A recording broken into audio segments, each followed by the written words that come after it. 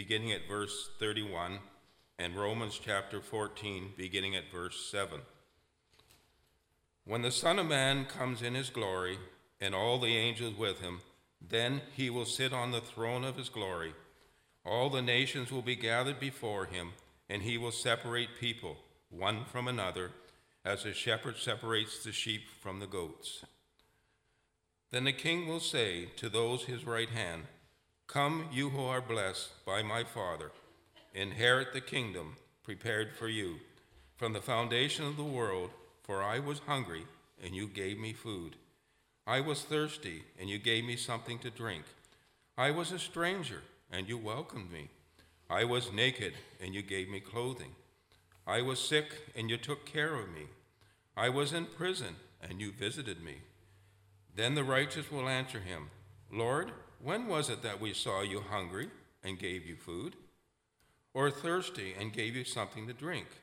And when was it we saw you a stranger and welcomed you?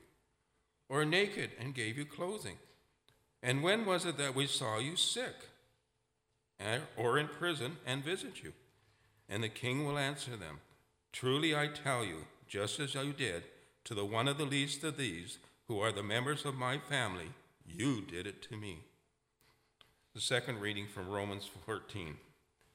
We do not live to ourselves, we do not die to ourselves. If we live to the Lord, and if we die to the Lord. So then, whether we live, whether we die, we are the Lord, for to this end Christ died and lived again, and that he might be Lord of both the dead and the living. Hear what the Spirit is saying to the church. Thanks be to God.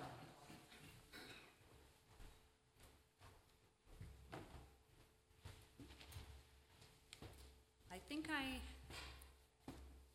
know what the problem was. My battery was dying. I'm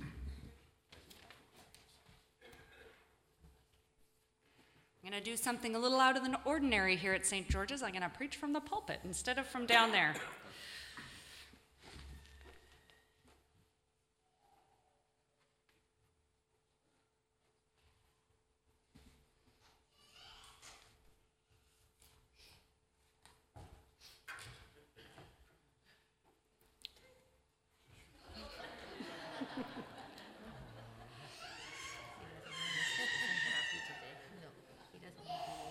Would you pray with me? May the words of my mouth and the meditations of all of our hearts serve to draw us nearer and nearer to you, O God, our strength, our rock, our Redeemer. Amen. Last week, Reverend Ryan spoke about suffering, and if you weren't here, I would recommend you go online and have a read or have a listen or come in the office this week and have us print you off a copy, because it is a beautiful and thoughtful and faithful exploration. This week, he tasked me with speaking on the hot topic of assisted death. This is not an easy topic to do justice to in 20 minutes, and I joked this week that perhaps I should have switched with him so that I could have tackled the easier subject of suffering. I will admit, though, it wasn't an easy sermon to prepare for or write, and it isn't an easy one to share either. And I suspect, as we are all human and have faced the realities of death, some of us so recently, I might touch on some tender points. And so if you need to talk after, if you need to pray after, please let me know. Or find a kind, warm face to gather after worship to sit and talk with. This is a topic I have studied and wrestled with for many years, and I could likely speak well on a panel about it. I could probably give a really good lecture. I could even maybe teach a course on this. But that isn't what we do here.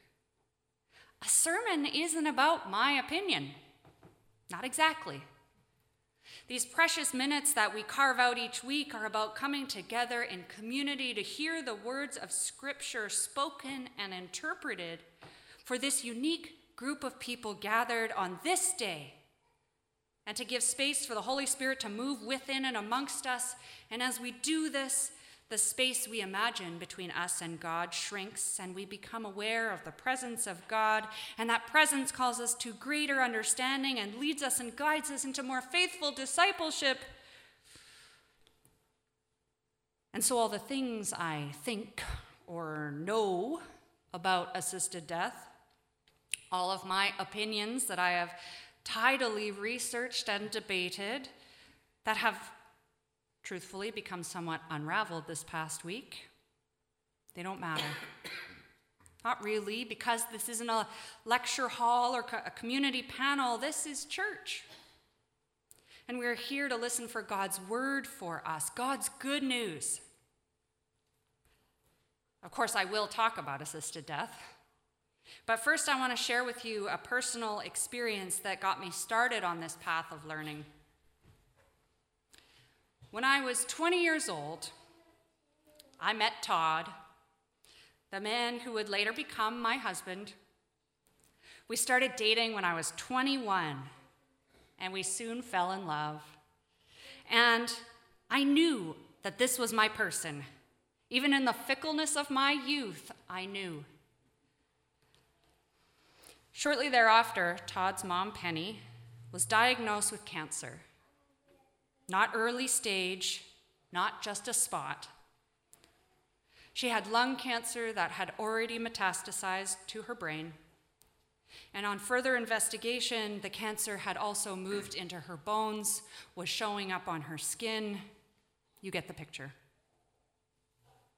And I journeyed with Penny and Todd's sister Michelle and brother-in-law Barry and their then 2 children through it. We cried as we shaved Penny's head and Todd's head together so that she wouldn't lose clumps of hair during the treatments. I made countless trips to takeout restaurants, bringing home Penny's favorite foods from the drive-thru. We ate a lot of fish and chips during those months. We cleaned out her house. We sold it.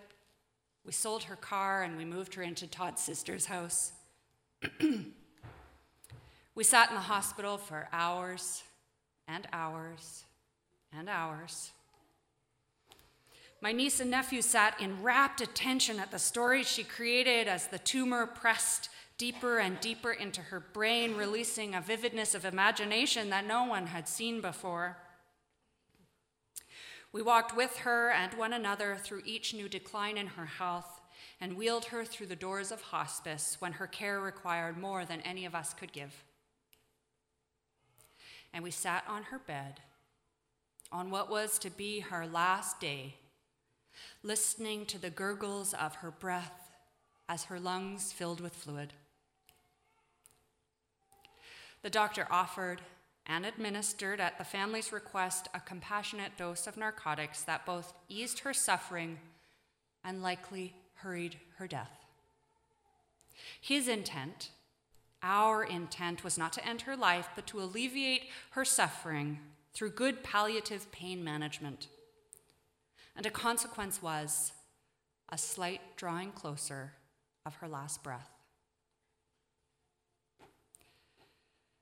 This was just over 12 years ago, long before the medical assistance in dying legislation had made its way through the court systems in Canada, but was, as I have heard in many stories since then, not an uncommon practice in end-of-life care. Now, I don't think I can talk about assisted dying without first addressing death itself. Our culture's response to death is, at best, confused. There are 2 main responses at play right now: obsession or concealment. Obsession is evident in the big-budget movies and video games filled with violence and death, making use of ever more technologically sophisticated means of killing and even more visually graphic depictions of bodies torn asunder. There is also the popularity of vampire and zombie movies and games, television shows. And maybe those aren't part of your everyday, but even the CBC News nightly tallies up the dead locally and lost in far-off wars. The other side of this coin is the way we press death to the edges of society. The dying only exist in institutions where they are tidily kept out of our line of sight, and death is spoken of only in euphemisms of loved ones having passed on, with their bodies made up to look as though they are merely asleep. The truth is, we are, and have always been, afraid of death. A rational response might suggest that we are to accept death as a natural part of the cycle of life. But that isn't quite it either, is it? Because we are more than simply biological organisms. And truly, neither the psalmists nor Jesus understood death as a simple fact of life. Now, Christianity is at its very heart oriented towards life.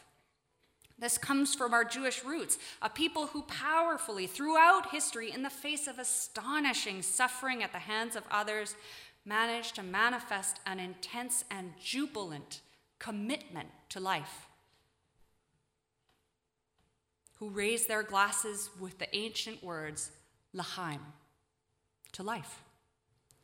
We, as followers of that Jewish leader and reformer Jesus, have been grafted onto, adopted into this community of faith, and have carried on with this understanding of death as the last enemy.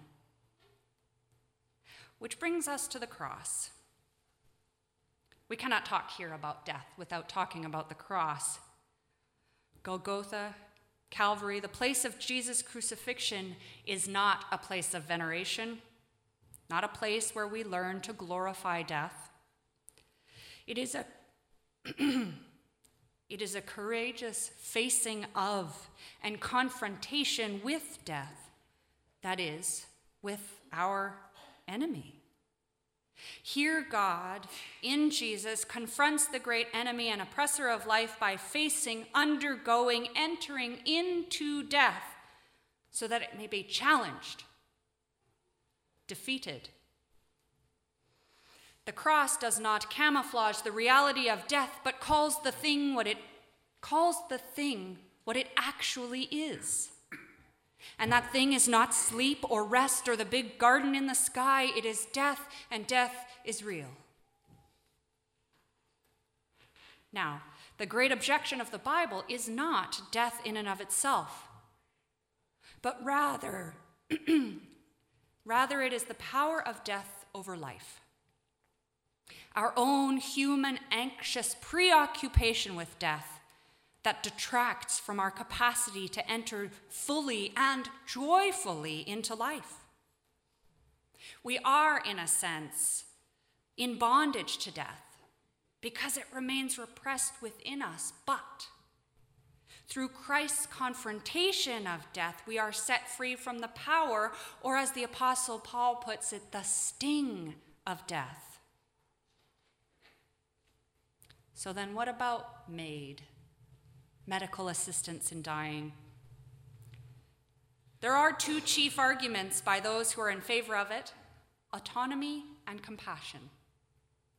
The autonomy piece argues that each individual is free to set their own life direction, free to dispose of themselves as they see fit, and society should, therefore, respect a competent person's wish to terminate their life, especially if that person is terminally ill and suffering greatly. Though this raises the question, are we really autonomous beings? The appeal to compassion relies on a certain understanding of how we should respond to human suffering, that is, we eliminate it. But that assumes that suffering does not have some value within it? And who decides what is and is not suffering? Those on the other side of the aisle tend to speak of the preciousness and sanctity of life, that our being is but a gift not to be squandered. They also speak of the potential dangers of misuse of this kind of legislation with regards to people with severe disabilities and serious mental health challenges. As I'm sure you know, there are countless essays, articles, books, blogs, interviews on both sides of this argument. And while I have read very many of them, I have likely only scratched the surface. Last year, the United Church of Canada adopted and released an official statement, reading in part as follows: "We are not opposed in principle to the legislation allowing assistance in dying, and to such assistance being the informed free choice of terminally ill patients. There are occasions where unrelenting suffering and what we know about the effect of pain on the human body can make medical assistance in dying a preferable option. However, we urge a cautious approach and advocate community-focused and theologically robust discernment on a case-by-case basis that also ensures the protection and care of those potentially made vulnerable by this new law and others like it." The Anglican Church of Canada has also put forth much material on this, and a piece of it reads, "Theologically, we continue to assert that human persons, being in the image of God, are the bearers of an inalienable dignity that calls us to treat each person not merely with respect, but with love, care, and compassion. This calling, being a reflection of God's free grace, is in no way qualified by the circumstances that an individual may face, no matter how tragic. Neither is that inherent dignity diminished nor heightened by the decisions they make in those circumstances, even if they differ from the decisions we make for ourselves."